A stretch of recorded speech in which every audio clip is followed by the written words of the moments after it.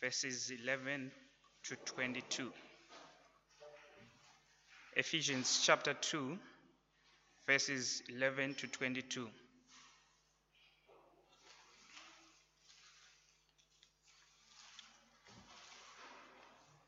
The word of God reads, "Therefore, remember that formerly you who are Gentiles by birth and called uncircumcised by those who call themselves the circumcision, which is done in the body by human hands, remember that at that time you were separate from Christ, excluded from citizenship in Israel, and foreigners to the covenants of the promise, without hope and without God in the world.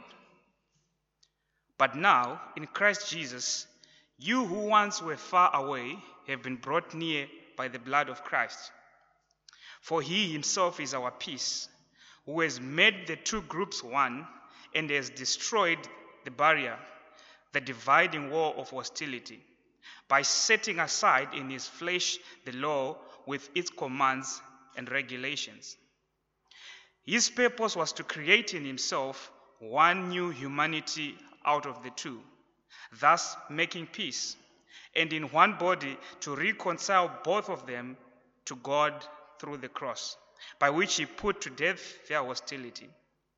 He came and preached peace to you who were far away, and peace to those who were near. For through him we both have access to the Father by one Spirit. Consequently, you are no longer foreigners and strangers, but fellow citizens with God's people and also members of his household, built on the foundation of the apostles and the prophets, with Christ Jesus himself as the chief cornerstone. In him, the whole building is joined together and rises to become a holy temple in the Lord. And in him, you two are being built together to become a dwelling in which God lives by his Spirit." This is the word of the Lord.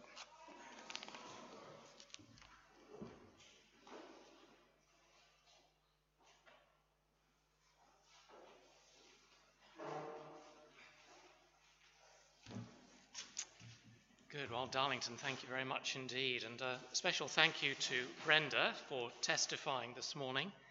Somebody has said that Christianity does not need more salesmen. What we actually need is more free samples. And that's what's actually happening when somebody comes up here and shares with us what God is doing in their lives. May we have lots more of it. Then just a couple of notices before we begin. Immediately after the service, we have a members' meeting. So at the end of the service, we'll grab a quick cup of coffee over here, and then we'll get started with the members' meeting. Everyone's invited. Indeed, I would encourage all of you to stay if you can. It won't be a long meeting, but we are welcoming some new members, and it would be great for you to be part of that. And then next Sunday morning, we've got a special dedication ceremony for young Giovanni over there. And that will be a special time when Gift and Portia will make certain commitments about how they're going to raise him in the training and instruction of the Lord before you as witnesses. So do please make sure that you're here for that. But now let's have our Bibles open at the passage that Darlington read for us, and I'll lead us in a word of prayer.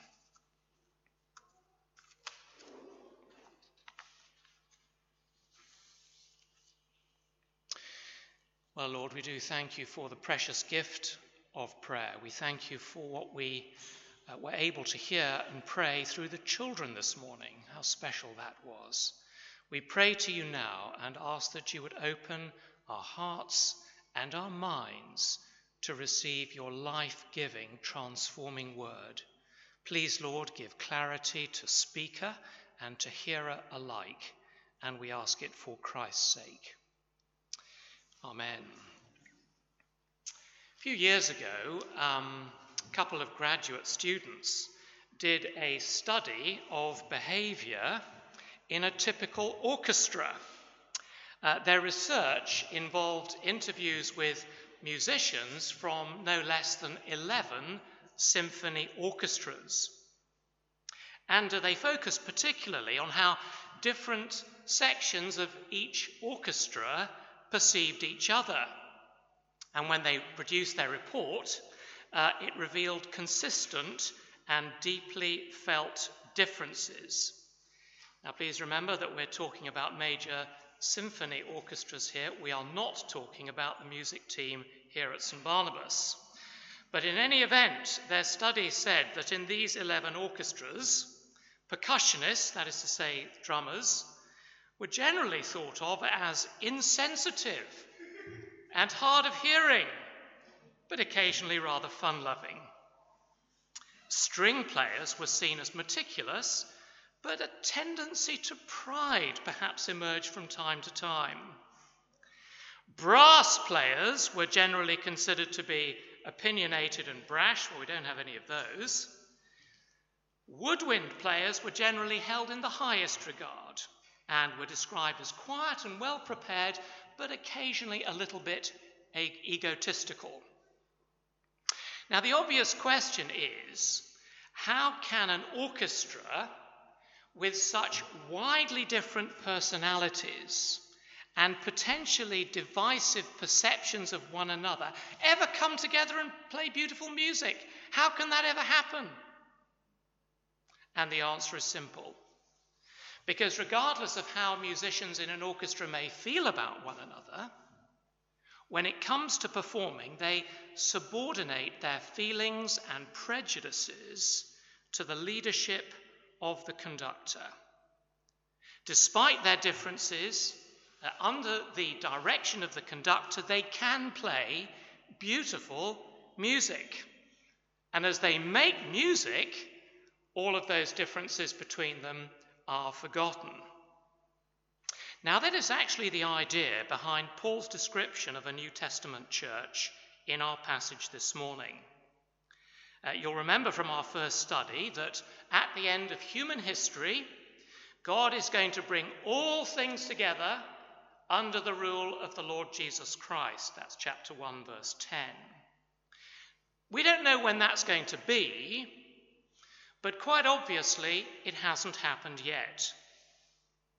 In the meantime, God's design is that that future event should be reflected in the life of a local church today.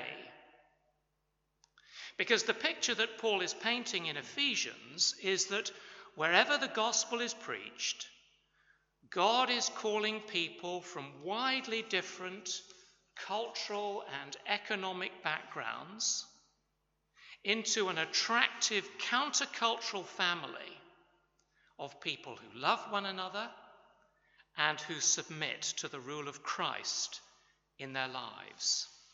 Now, friends, can I say that that is what it means to be God's workmanship? That's what it means to be God's masterpiece. Yes, we are his masterpiece individually, but it is this collective picture, this collective community picture, that is actually what Paul is driving for in the letter. But having said that, of course, humanly speaking, there's so much against it, isn't there? Practically, there are differences of language and education and culture. And emotionally, of course, we've all had different experiences in our past lives. We have different interests, different fears, and different expectations. And so, with so much that might actually pull us apart, how can we possibly become God's masterpiece, demonstrating the unity and the harmony that God has told us that he is going to bring in on the last day? Well, our passage this morning shows us the way. And in this text, Paul says that there's something for us to remember. He says there's something for us to celebrate. And he says there's something for us to embrace. So the first lesson for us this morning is, remember what you were. Remember what you were. And we're looking here at verses 11 to 13. Now, if we called a meeting to form a new society or a new association, almost the first thing that we would do is to hold a meeting in order to plan the future. We would want to agree our objectives and discuss how we might work together to achieve them. And there'd be lots of carefully reasoned discussion about that. So I think it's very striking that as Paul casts this marvellous vision for a united church, there is no conference to discuss how we're all going to get along together. Instead, Paul starts by saying, remember. Remember your situation before you heard the gospel. He says that in verse 11. He says it again in verse 12. Why does he say that? Well, because we forget. Throughout the Old Testament, the people of God were locked into a very depressing cycle of receiving God's blessing, then immediately forgetting everything God had done for them, then experiencing God's discipline, and then repenting. And round they went in that same tedious, repeated cycle. Blessing, forgetting, discipline, repentance. But the root of the problem was always forgetting. And that's why, of course, God laid down special times in the year, like Passover, for example, to help Israel remember all their experiences of God's goodness and his grace in the past. Now, in verses 11 and 12, what Paul is doing is saying that Christians today need the same thing. Now, why is that? Why? Is it because we've got especially bad memories? What is the underlying problem here? Well, I think perhaps for some of us, remembering is actually rather painful. We don't want to think, do we, about what we were like before God took hold of us. That's certainly true for me. It might be true for you as well.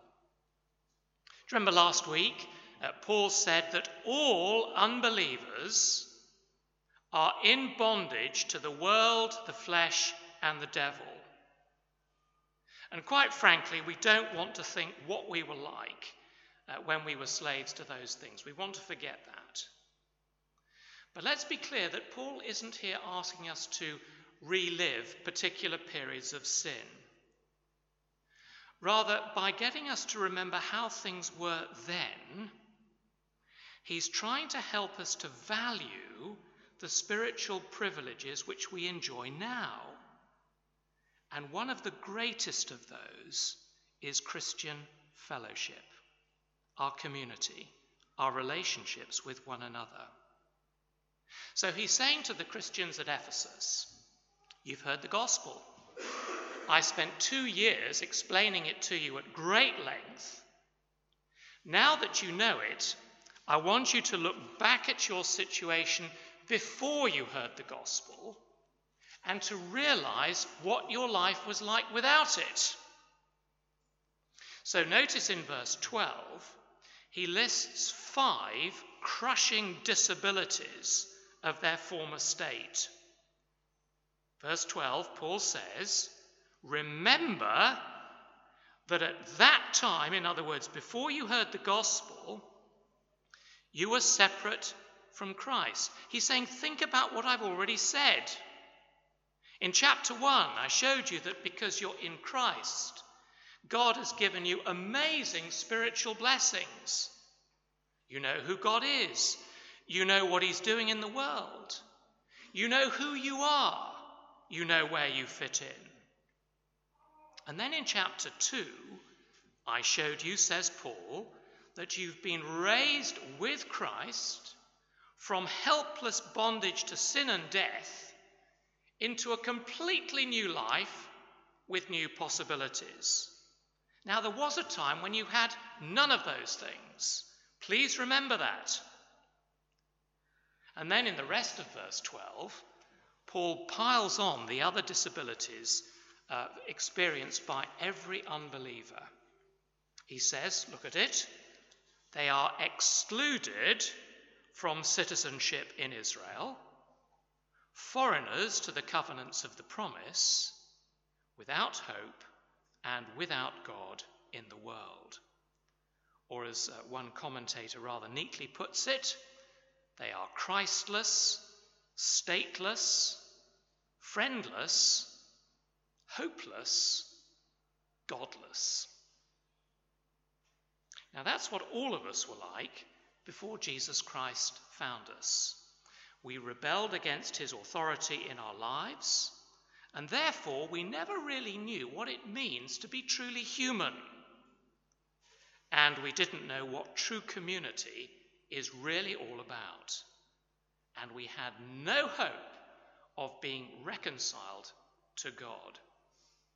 Now, the reason we forget is because we don't actually want to think of ourselves like that. Isn't that true?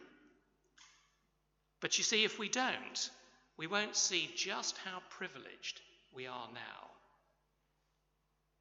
I guess that Russia has been on our minds quite a lot this year.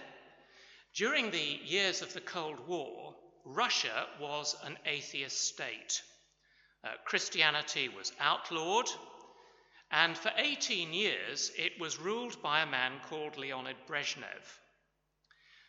He died in 1982, and at his funeral, his widow did something really rather remarkable. For some moments, she stood standing absolutely still beside his coffin, and then just as they were about to close the lid, she reached down and she made the sign of the cross on her husband's chest. Now think about that. Moscow, the center of anti-God, atheistic power, there is the wife of the man who had run the whole thing, hoping that her husband was wrong. She hoped that there was another life. She hoped that the Christian message was true and that perhaps even now, at this late stage, Jesus might have mercy on her husband. Now let me ask you this. Can you imagine what she must have felt like during those long years when Christianity was banned? No Bible, no teaching, no fellowship with other Christians, no hope. And in the same way, you see, Paul is saying here, remember how hopeless your situation was before you heard the gospel. And start valuing your spiritual privileges now, and especially your brothers and sisters in Christ. And that's why Paul ends the paragraph in verse 13 by reminding us of what God has done for every Christian. This is what God has done for every Christian without exception, rich or poor, black and white, educated or uneducated. Verse 13, Paul says, "But now, in Christ Jesus, you who once were far away have been brought near through the blood of Christ." Now the emphasis there is on the word you. You were far away, but now you have been brought near. And what's happening there is that Paul is drawing on an Old Testament teaching because God in the Old Testament often spoke about being near to Israel as a community. There was a unique and precious nearness between God and his people. No other nation on earth enjoyed that privilege. And Paul is saying that now that very special nearness to God is the privilege of every Christian. All of us were far off, but God has brought us near to himself in the community of God's people. Now the question is, how has God done that? And that brings us to the second application this morning, which is celebrate what Christ has done. Celebrate what Christ has done. Verses 14 to 18. I guess perhaps the most elusive dream of the last 100 years or so is world peace. We've been reminded about that a great deal this year, haven't we? Back in 1971, a pop star called John Lennon, who some of us knew, many of you perhaps don't, you younger ones, but John Lennon wrote a famous song called Imagine. And the song was kind of John Lennon's suggestion for how we might achieve world peace. And the first verse goes like this, quote, "Imagine there's no countries, it isn't hard to do, nothing to kill or die for, and no religion too. Imagine all the people living life in peace." See, John Lennon's message was that if we kind of get rid of all governments, get rid of all religion, that humanity has the power within himself to create a perfectly peaceful society. It's a memorable song, it's a catchy tune, and at the time it really did capture the world's imagination. It's a great humanitarian dream. But we have to say, don't we, that 51 years later, there's more war, more religious hatred, more terrorism, more domestic violence than ever before. Yes, we love John Lennon's idea, it's fantastic. The problem is we just can't put it into practice. Now, the Apostle Paul would say that the reason for that is because we don't actually understand what peace is really all about. Notice, will you, that in this paragraph he uses the word peace 4 times. That's what verses 14 to 18 are all about. And he shows us that peace is not an ideal and it's not a process. I mean, sometimes world leaders get together, don't they, to try and thrash out some kind of peace process. But it never seems to work, does it? So what is peace? Can the dictionary help us? Well, my dictionary defines peace as a state of harmony characterized by non-violence. Sounds marvelous, doesn't it? Well, Paul would disagree with that as well. And he would say both those suggestions are totally inadequate because, listen carefully, peace is a person. In verse 14, Paul says, "For Christ himself is our peace." Now, friends, that is a very remarkable statement. It's not simply that Jesus gives peace. Paul says he is peace. In other words, peace is Jesus-shaped.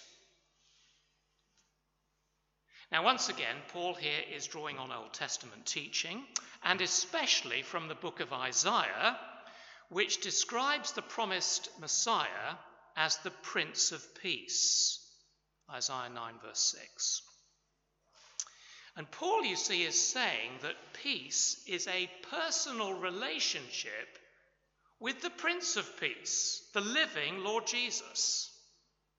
That means 2 things, says Paul.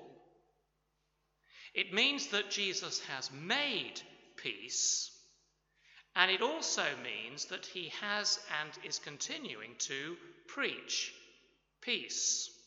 Think about this with me. First, it means that Christ has made peace. Verse 14.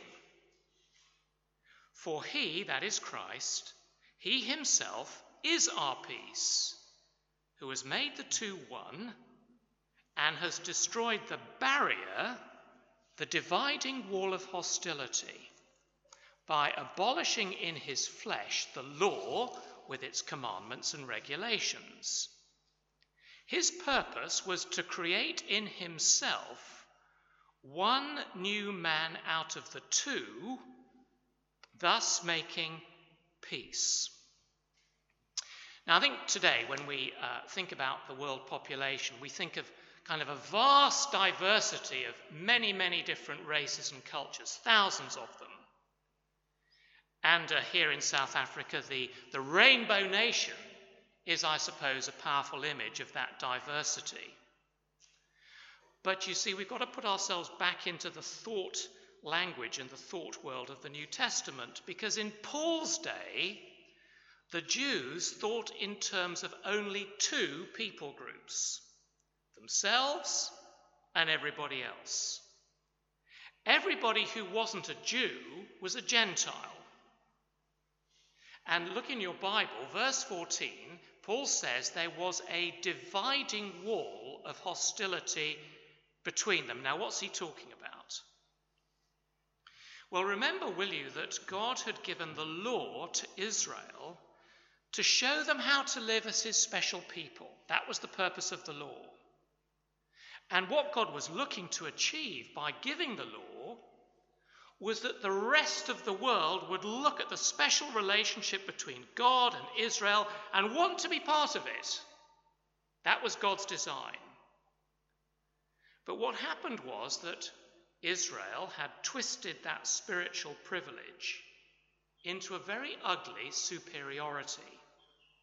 And they despised anybody who didn't have it. Now you may think, well, that doesn't happen today. But it does. This is precisely where hatred and division begin today. God gives us special gifts, talents, strengths, abilities. But is it not true that there is something in the human heart that takes those gifts and elevates them to an absolute value and then looks at everybody who doesn't have them, and in our hearts we despise them?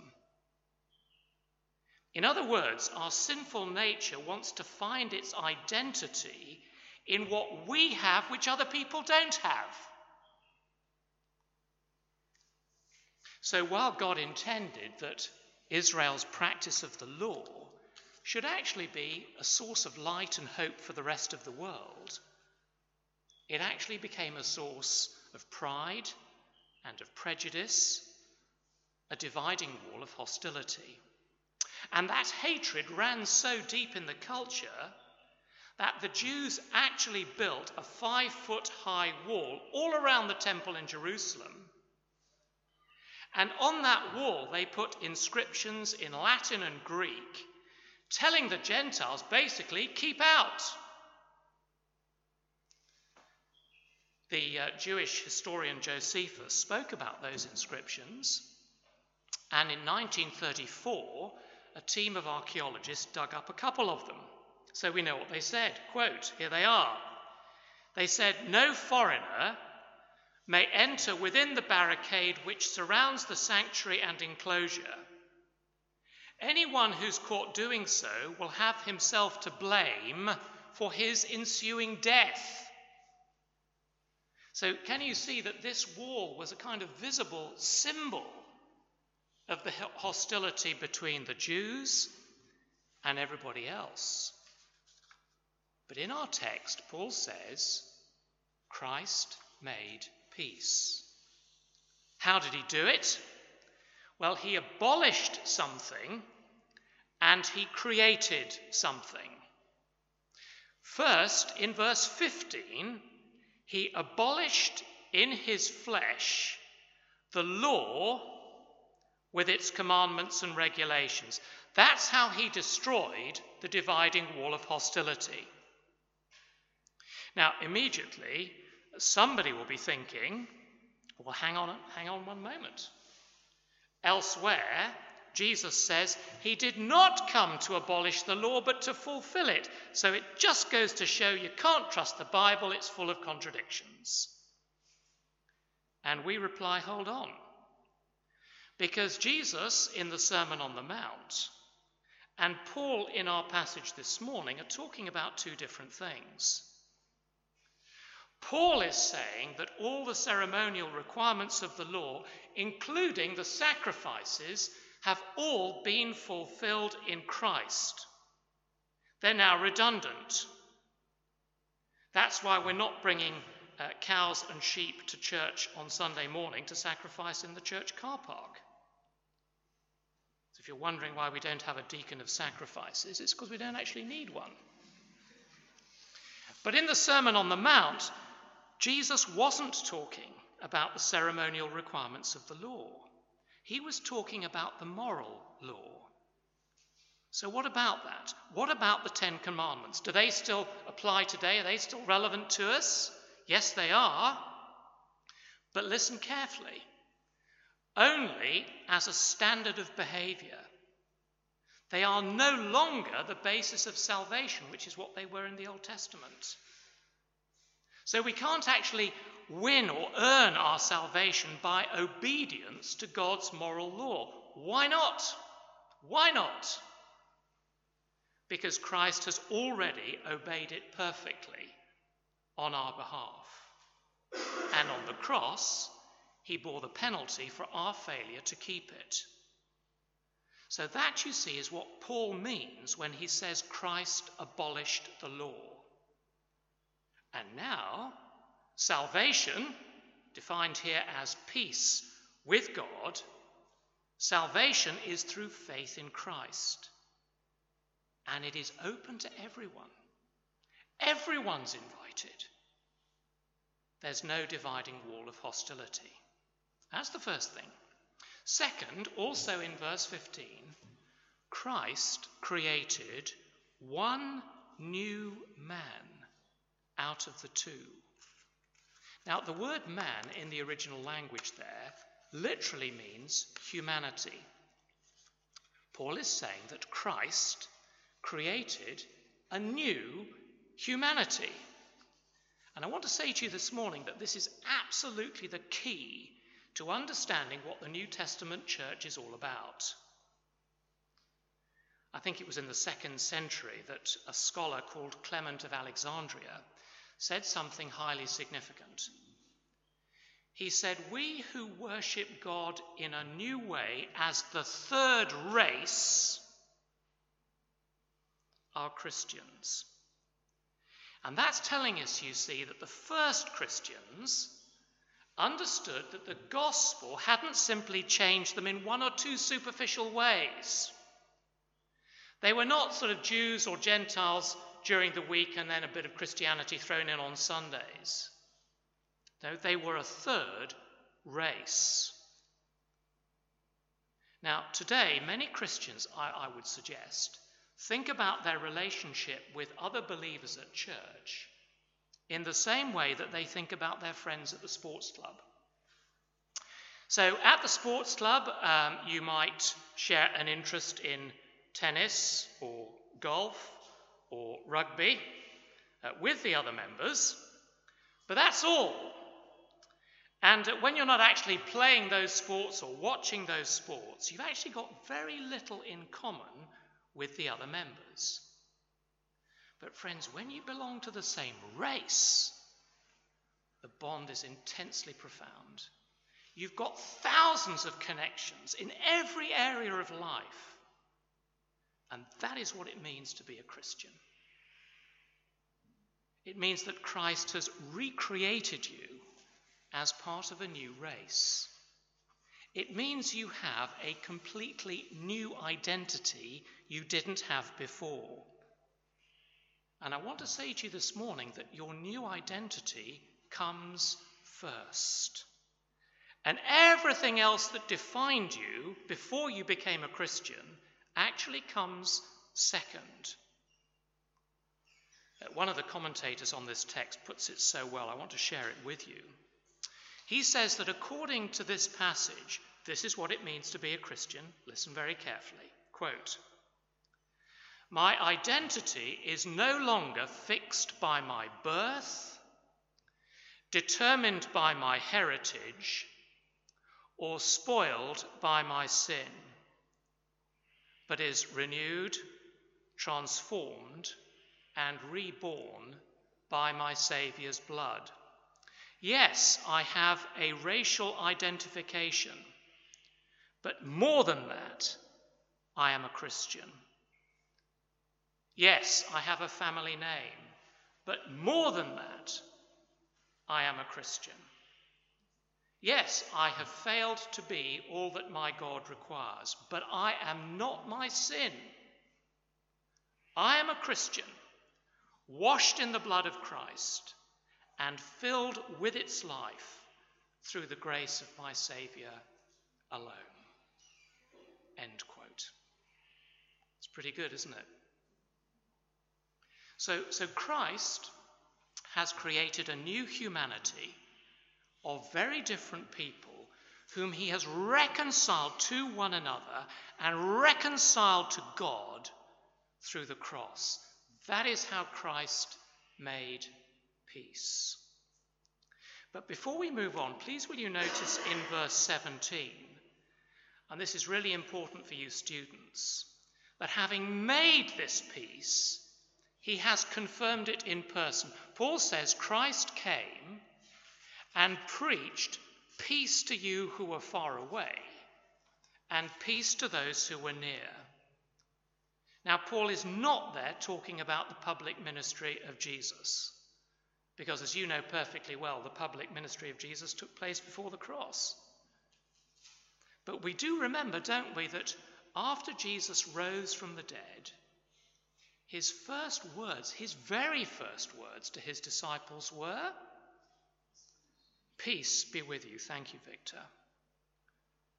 And you see, in those 4 words, what Jesus was doing was explaining the meaning of the cross. If somebody asks you the meaning of the cross this week, you only need 4 words. Peace be with you.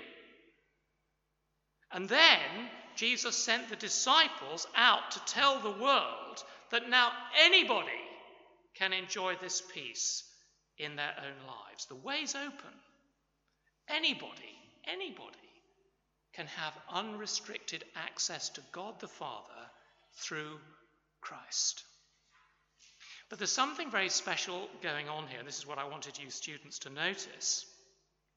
Because in verse 17, Paul says Jesus preached peace to those who were far away. Now, of course, we know, don't we, that the risen Jesus didn't actually go in person. He sent the apostles out with the gospel. But what Paul is saying here, you see, is that when they spoke, it was Jesus preaching.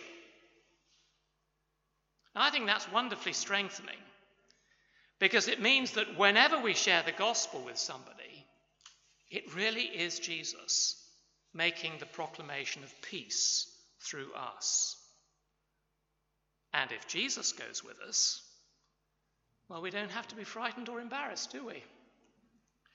We can speak with boldness, and we can speak with confidence, and we can leave the results with him. This is wonderful, but there's even more to it than that, because lastly, Paul commands us to embrace our new status. To embrace our new status. Verses 19 to 22. Now, we began this morning by thinking about what it takes for an orchestra consisting of very different people. What does it take for them to play beautiful music? And we said, didn't we, that 2 things must happen. First, when they assemble to perform, the musicians must subordinate their differences and prejudices to the leadership of the conductor. In other words, they acknowledge an authority that overrides all personal agendas and differences. And I don't know whether Ruby can confirm this for us afterwards, but I suspect it's probably in the terms and conditions of every musician's contract. Second, and this is, I think, fascinating, when the curtain rises and the performance begins, the beauty of the music is actually all that there is, isn't it? In fact, for the duration of the whole performance, their differences are forgotten. In a sense, those differences actually cease to exist. That is the point that the Apostle Paul is making in the last section this morning. He says, because of what Christ has done, you've been brought into a new world with new privileges. But with those privileges, friends, come very real responsibilities. Come with me to verse 19. Verse 19, consequently, you are no longer foreigners and aliens, but fellow citizens with God's people. So remember, as unbelievers, we were separated from God's people, but now we've been given citizenship in a new kingdom under the authority of a new king. And that means that we embrace his standards of righteousness and peace, and we leave behind anything that might cause a breach of the peace. Got that clear? But more than that, Paul also says in verse 19 that we are members of God's household. Now think about that. Because it's marvellous to be a citizen, that's one thing, it's one privilege. But to be a child in God's household, well, that's something completely different, isn't it? That's teaching us that the church is a family. So we are to treat one another as members of the same family.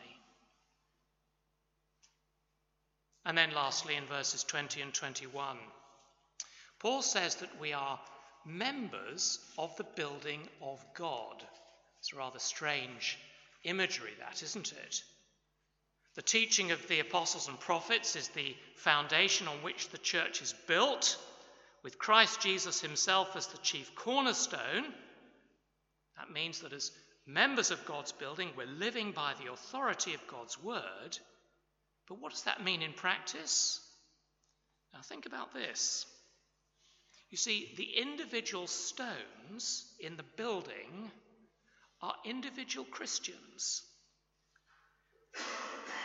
Please notice in verse 21, Paul says that these stones are being joined together. That is a very important word, because it's actually the same word that Paul uses elsewhere to talk about a man and a woman being joined together in marriage. So the implications and the responsibilities, dear brothers and sisters, are extremely serious. Paul is saying that in a New Testament church, God is busy joining us together to build something that is way bigger and more beautiful than the sum of the parts. And it's teaching us that by the power of the Holy Spirit, God is moving us to support one another in prayer, to exercise our God-given gifts for the benefit of each other, to encourage one another, to offer our lives as examples to one another. And you see, that is teaching us what a living church actually looks like. Because that is the kind of church that is filled with God's power.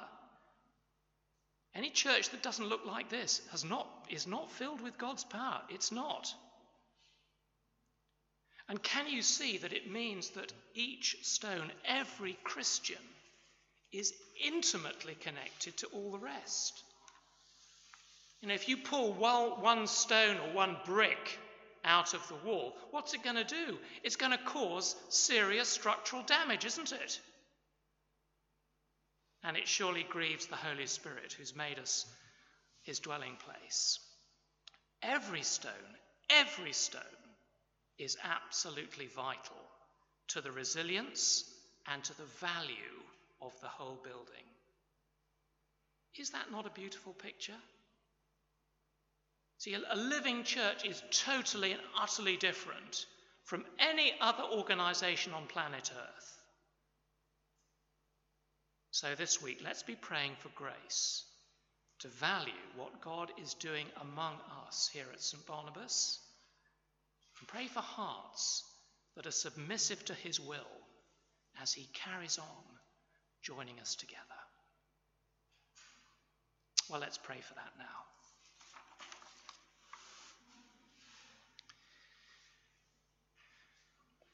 Heavenly Father, we thank you for the diversity of our church family here at St. Barnabas.